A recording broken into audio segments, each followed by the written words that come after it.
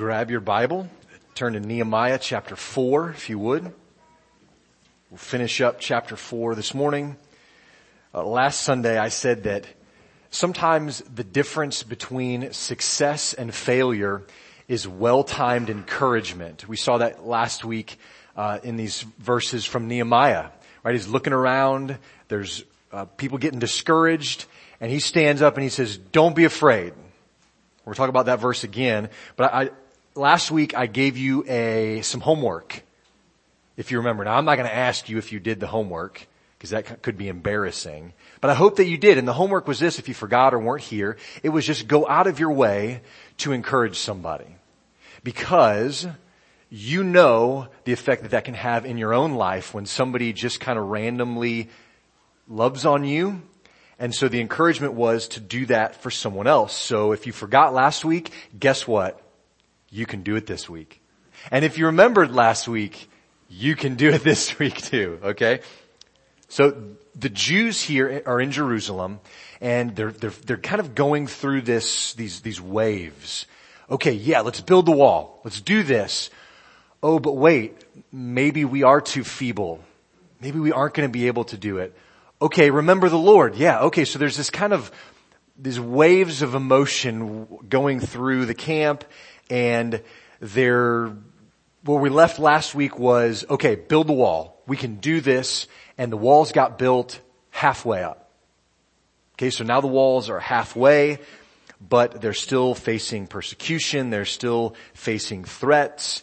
The opportunity in Jerusalem at the time was ripe for discouragement. It wouldn't have taken much. And if you remember the guy, I don't think it was Sanballat, it was Tobiah. He said, even if a little fox climbs up the wall, he's going to knock it down. Right? It would have taken just a little bit to discourage the people. And so that's why Nehemiah gets up. Look at chapter 4, verse 14. He says, don't be afraid of them. And here it is. He says, remember the Lord, who's great and awesome. Fight for your brothers, your sisters, your sons, your daughters, your wives, your homes, these sorts of things. So, that's the motivation. That's the motivation why they could defend themselves, why they could love one another and fight for one another. And it's because the Lord is great and awesome. Because He's good. So I'll say it again this week too. This is the same motivation that you and I have today, to work hard at what the Lord has given us to do, like they were building the wall. What has God given you to do? Work hard at it. But also this is the same motivation that we have to fight for one another. And before we move on into the text for this week, I want to pause there and just kind of explain what I mean by that. To fight, because obviously I don't mean fight with one another. That's not at all what we're talking about. I'm saying fight for one another. And we do this because the Lord is great and awesome. Because He is, we can stand firm on the truth and encourage one another and challenge one another and in fact fight for one another. So what might this look like, fighting for one another? Well, let me give you some examples just really quickly. It might look like just encouraging one another when we know that person is facing a difficult situation. We're fighting for them. We're engaging in the battle with them, besides them, even maybe saying, hey, get behind me. I'll take this one. So practically, it could just look like dropping off a meal at somebody's house when they get out of surgery or when they've had a bad week, or just because you know that they are running short on time that day or something like that. It might look like, though, pulling a loved brother or sister aside in private and correcting ungodly behavior. That's still love, brothers and sisters, and that's still fighting for them. So fighting for one another is really, it boils down to what we're told in Scripture. It's not thinking too highly of ourselves, but instead, in humility, counting others as more significant than ourselves. It looks like Jesus' example of servanthood in Philippians chapter 2.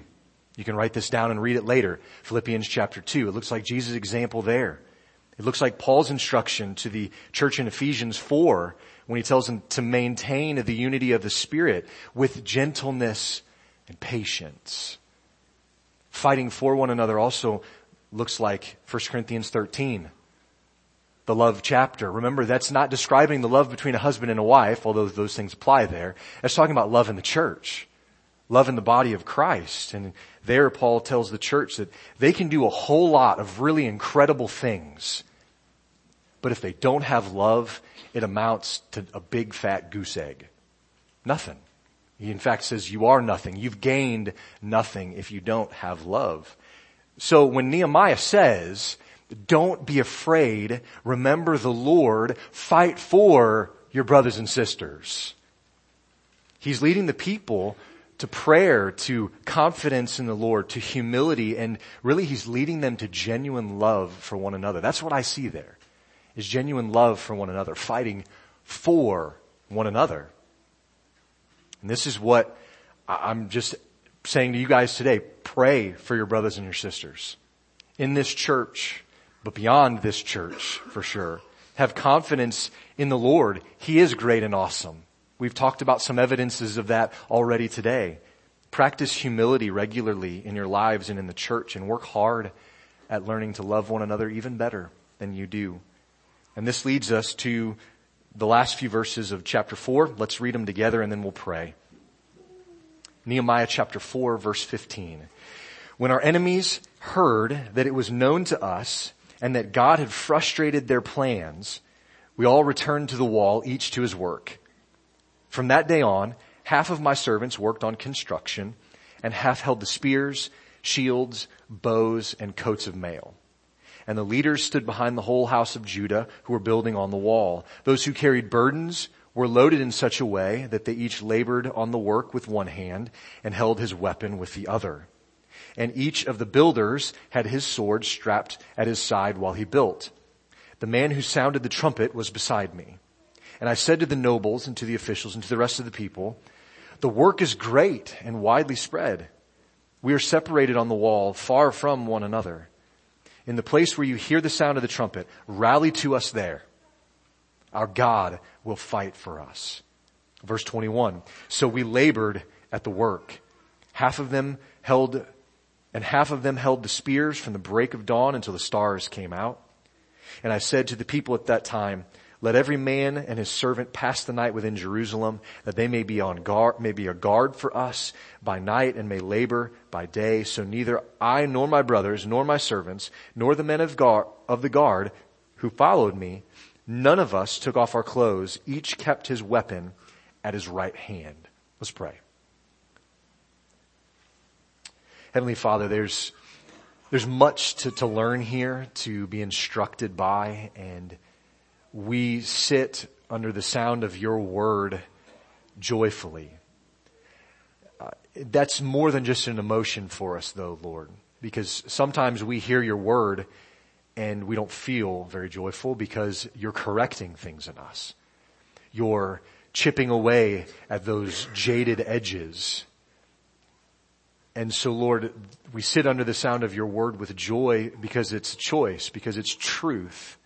And we thank you for that. We don't want to be lulled into just being passive by people or things or the world that would say, you're doing just fine. Don't worry about it. Lord, we want to be challenged to continue on. We want to spur one another on to love and good works and to discipleship and to being more and more like Jesus. And so work that out in us today through your word. Make it possible in Jesus' name. Amen. The first thing that happens after the people are stirred up, as we just talked about, for love for one another, fight for one another, the very first thing that happens is news of it spread to their enemies. I think there's some significance to this. Isn't it interesting how the unity of God's people, the word of that got around, didn't it? The only news that spreads faster in a community than a church getting along is probably news of a church that isn't getting along. Right? And then the news here around to the enemies was that God was doing something here. There's unity in the people.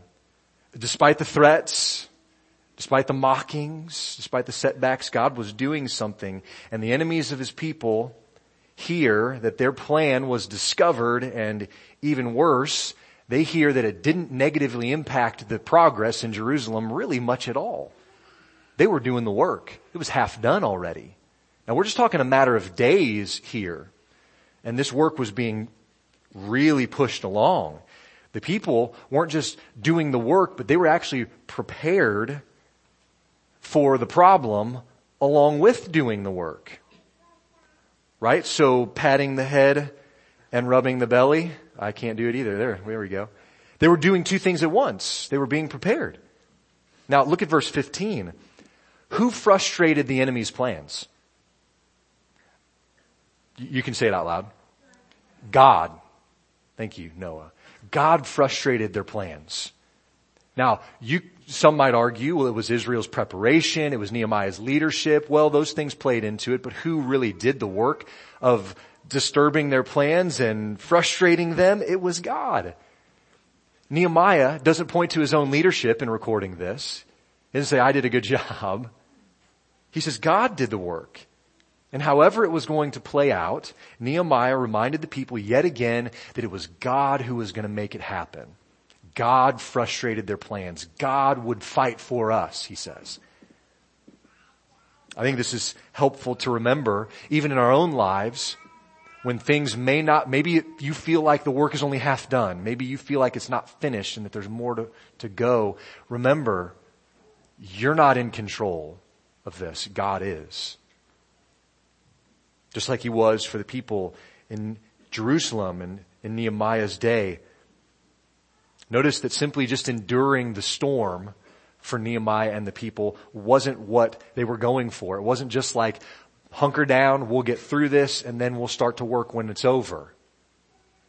That wasn't the point. The point wasn't just to get through it.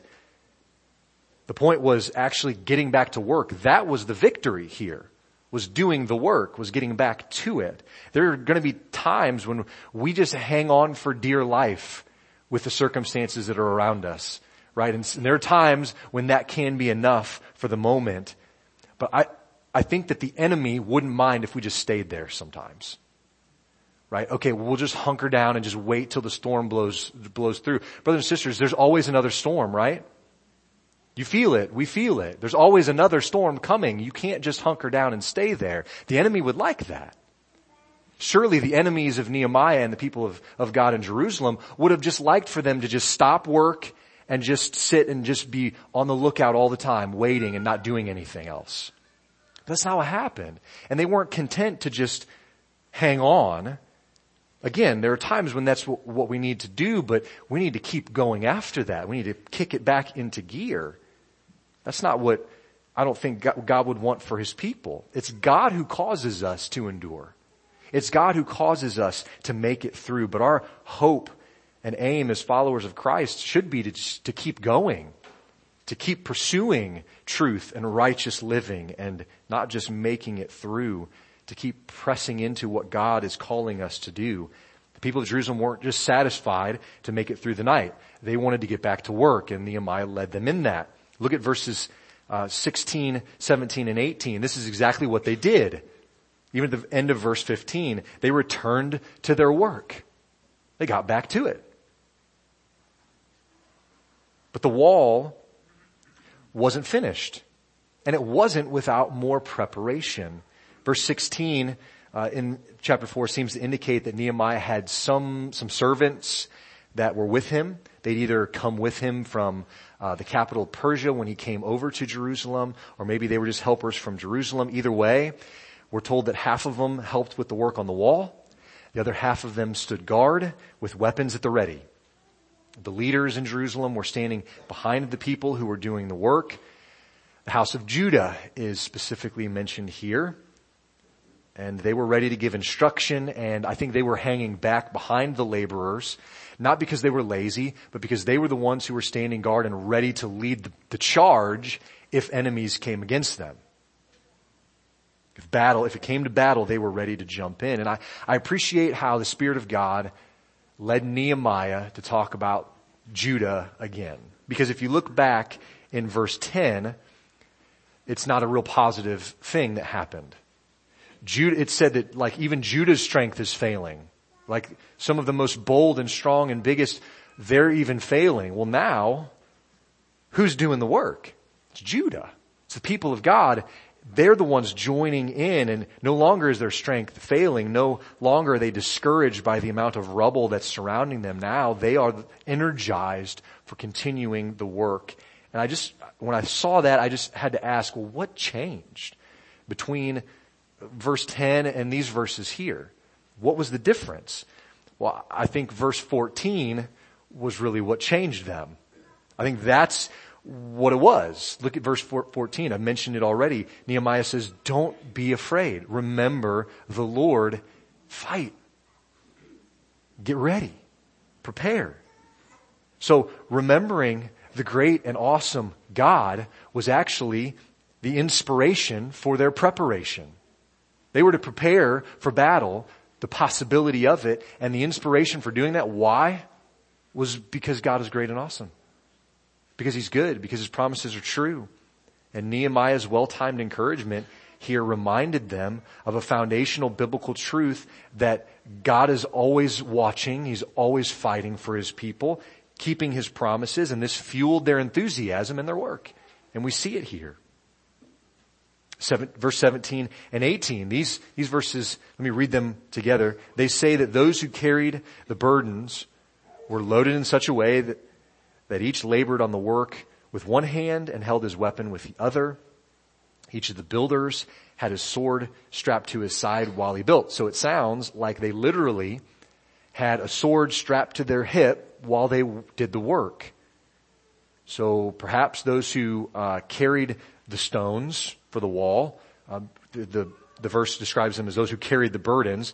They had a weapon in one hand and they worked with the other hand. So maybe they worked together as teams and carried big rocks together, in the middle, one hand on their sword, their weapon, and the other one in the middle. Those who were placing the stones, the builders as they're called here, maybe those guys, they needed both their hands to do the work, so they had a sword strapped to their hip. Either way, both those situations, they were ready, right? They were still doing the work, but they were ready for possibly going into battle. I think there are some things that we can take from this even here and now. Let me point out just a couple of them. Preparation for battle in the Christian life doesn't relieve us from the continued work of building or of discipleship or of pursuing righteousness. Let me explain. There are always times when we recognize the battle more than others, right? New Testament especially is clear. There's a battle happening in a realm that we can't see. Sometimes we feel that more than other times. And the people here in Jerusalem needed to prepare for both at all times. Now, today, and it was the same back then too, but the battle for the hearts and lives of people is always raging. That battle is ever before us, and we need to continue fighting the good fight of faith while we prepare for battle. We ought to be ready to fight for our brothers and sisters and also be ready to go where God calls us and to do what He calls us to do. We have to be prepared for both of these things. Second thing we can learn from this is that Christians ought to always be prepared for a battle with probably the most powerful weapon you have access to, the Word of God. Right? Ephesians 6, verse 17 says that the sword of the Spirit, which is really the only dual-purpose weapon in our inventory, the only offensive weapon in our inventory, is the Word of God, the sword of the Spirit.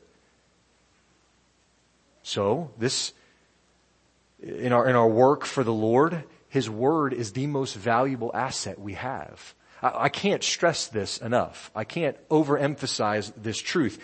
God's Word explains the who, what, when, how, why of the work that God calls believers to. It answers those questions. It gives us insight. It gives us life, in fact. So in your battle against sin and the enemy, the Word of God is irreplaceable. You can't substitute Bible reading and learning and study with the most popular podcast. Those can be very good and helpful, but they're not a replacement. You can't watch enough VeggieTales that you've got it all either. It might be close there. There's some good ones. Nothing replaces the Word of God. And we tend to want to do that to make things easier, I think. But you can't replace it. It is irreplaceable. Nothing else is breathed out by God Himself. Nothing else is profitable or valuable for teaching, reproof, correction, and training in righteousness. The truth is, the kingdom of God is built with both a sword and a trowel. I didn't come up with that. I think that's a Charles Spurgeon thing. A sword and a trowel at the same time, together. A sword to come against every spiritual force of wickedness, and a trowel to do the work of building up the people of God and the kingdom of God as He sees fit to allow us to be a part of. And so it takes both. And so remember, the greatest asset that we have in preparing and in going into battle is the Word of God itself. Look at verse 19. This explains more of Nehemiah's preparations. It says that the work is great and we are widely spread, separated on the wall from one another. So he says, where you hear the sound of a trumpet, rally to that place. God will fight for us. So as the work on the walls continued and moved towards completion, they would be more and more separated from one another, physically, distance-wise, separated from one another. And so Nehemiah was concerned. He said, this could be a problem if the walls are being built now. And if you remember at the beginning, we talked about how some of those walls are 10 plus feet high. So now we're 5 feet in the air. We've got some kind of probably scaffolding. Somehow we're getting these big blocks up there. It's getting more and more difficult to rally together. So he makes a point as a good leader. He says, when you hear the sound of a trumpet, if you hear this sound, come together where you hear it. Drop what you're doing and come together. And when we do, what's going to happen? God will fight for us. God not only will confuse the plans of the enemy, He will fight for us. God will fight for us. No offense intended by this question, but are you getting it yet? Do you see what Nehemiah is trying to explain to us here? Get ready for battle. Prepare. Train. Work together. But never forget who we fight for. And more importantly, never forget who fights for us. This is what I think we need to get. Our God will fight for us, Nehemiah assured the people. Now, I don't think I'd be a very good pastor or Bible expositor at all if I didn't do for you what Nehemiah did for the people of God. And so here's your encouragement. Here's your inspiration for preparation. I'm just going to recap what Nehemiah has already told the people. Remember the Lord. He's great and awesome. Remember the Lord. Secondly, rally together. Fight for your brothers, for your sisters. But remember, it's the Lord who fights for us. It's the Lord who gains the victory. Look at verse 21, 22, and 23. It says that the people of God labored again. They went back to work. They labored at the work, and they never let their guard down. This is that dual thing that we're talking about, patting your head and rubbing your stomach, two things at the same time. They were laboring in the work, and they were never letting their guard down. They were prepared. And Nehemiah specifically says, even himself, he was a good leader. Remember, even him as a leader, he was taking turns doing what God had told them to do, working during the day and then standing guard at night, or vice versa, depending on the shift you were on. But none of them let their guard down.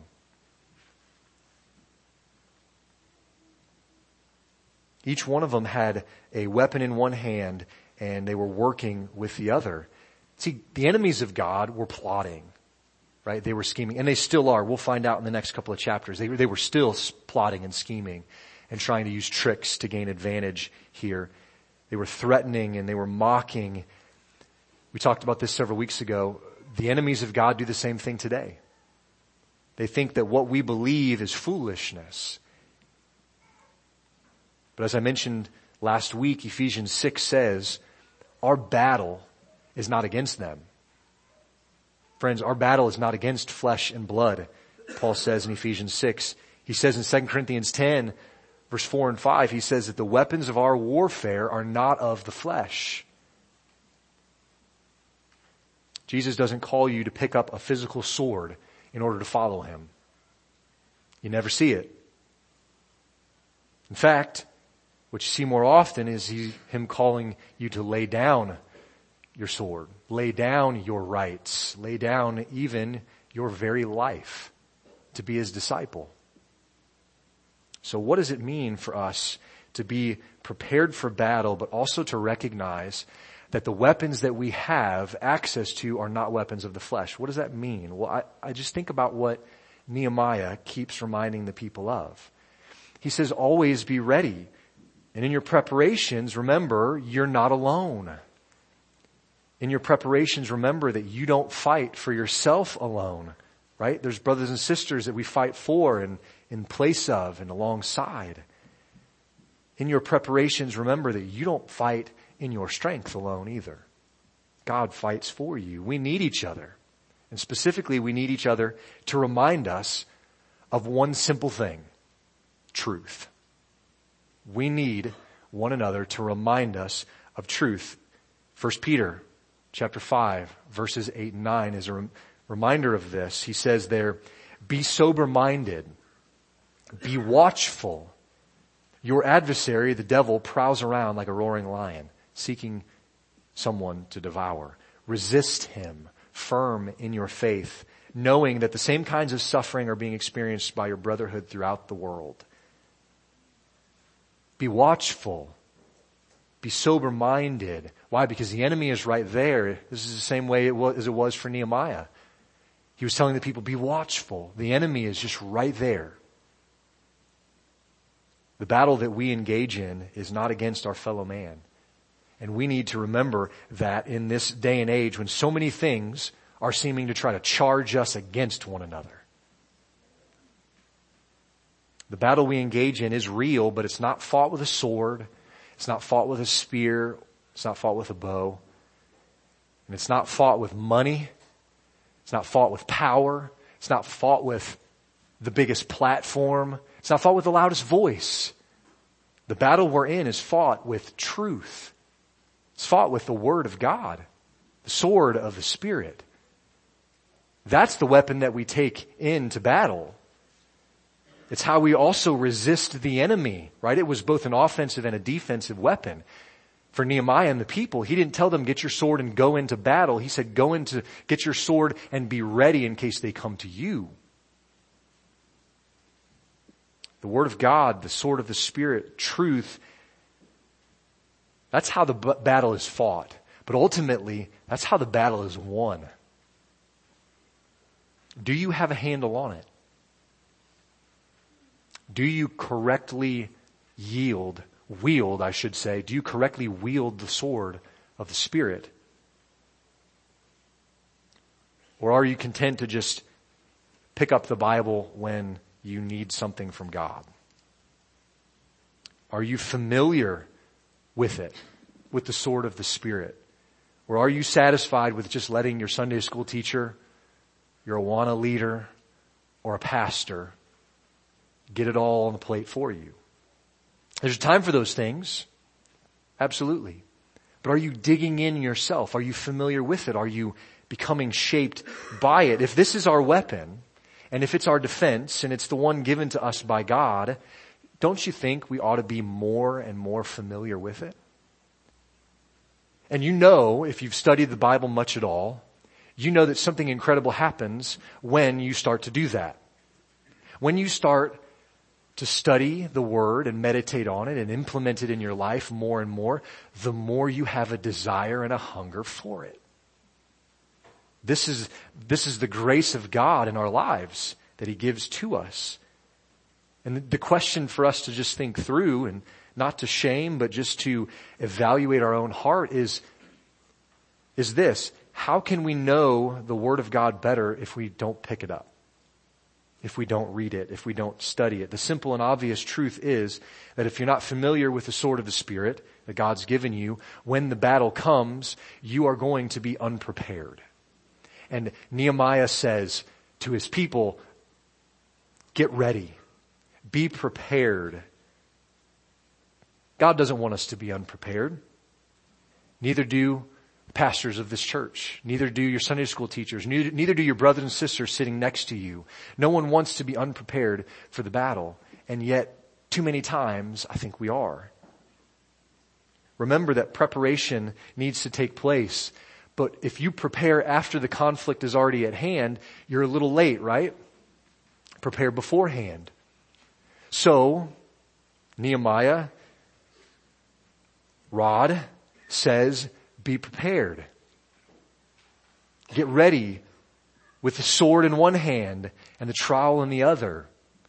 Do the work. Get ready for the work that God has called you to do. And while you're doing it, and even before you do it, be prepared with the sword of the Spirit, the Word of God. Be familiar with it.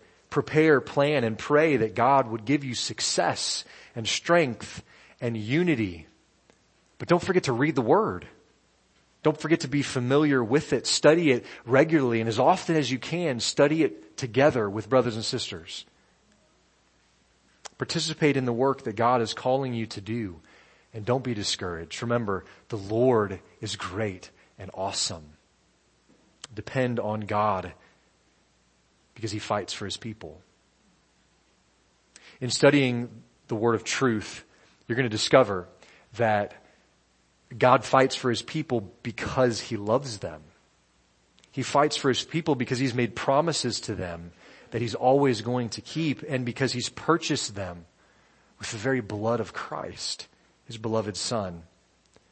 The gospel says that in Christ, the gap between sinners and a holy God has been bridged. It's been bridged by Jesus, Son of God. He is, in fact, the way, the truth, and the life. He is the only way that you get to the Father in heaven.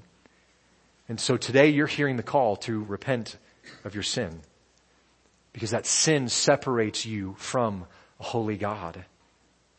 Today you're hearing the call to trust in the finished, redeeming, and final work of Christ and believe God. Amazingly, God counts this kind of faith as righteousness. This is what He says in Romans chapter 4. He says, even for us, for our sake, He counts that kind of faith as righteousness. Romans 4:24 and 25. Let me close with these verses. He says there, it will be counted to us who believe in Him, who raised from the dead Jesus our Lord, who was delivered up for our trespasses and raised for our justification. Do you believe God unto salvation? You can today. Let's pray.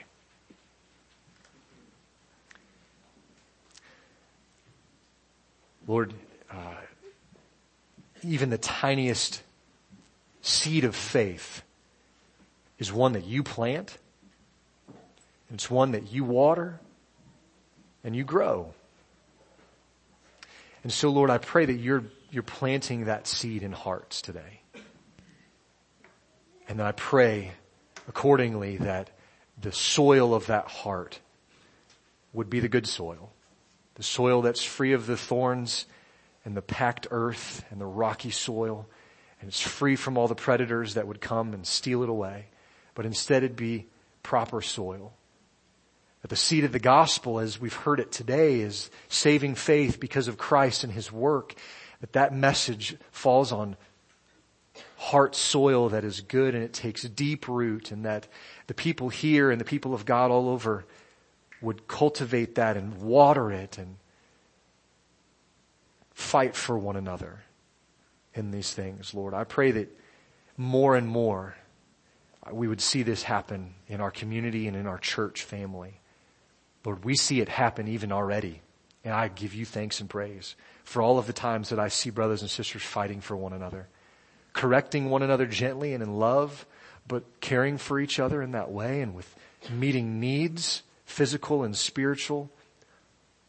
Lord, and so for our sake, you count faith as righteousness for those who believe. And I pray that many might as a result of what you're teaching us, Lord, as a result of this sword of the Spirit, this truth that we find in your word. Our culture more and more says that this is not truth, that it is old and out of date and irrelevant, and nothing could be further from the truth, because your word is truth. And so we pray, as Jesus did, Lord, that you would sanctify us in this. Use your word to sanctify your people and to save. In your name we pray.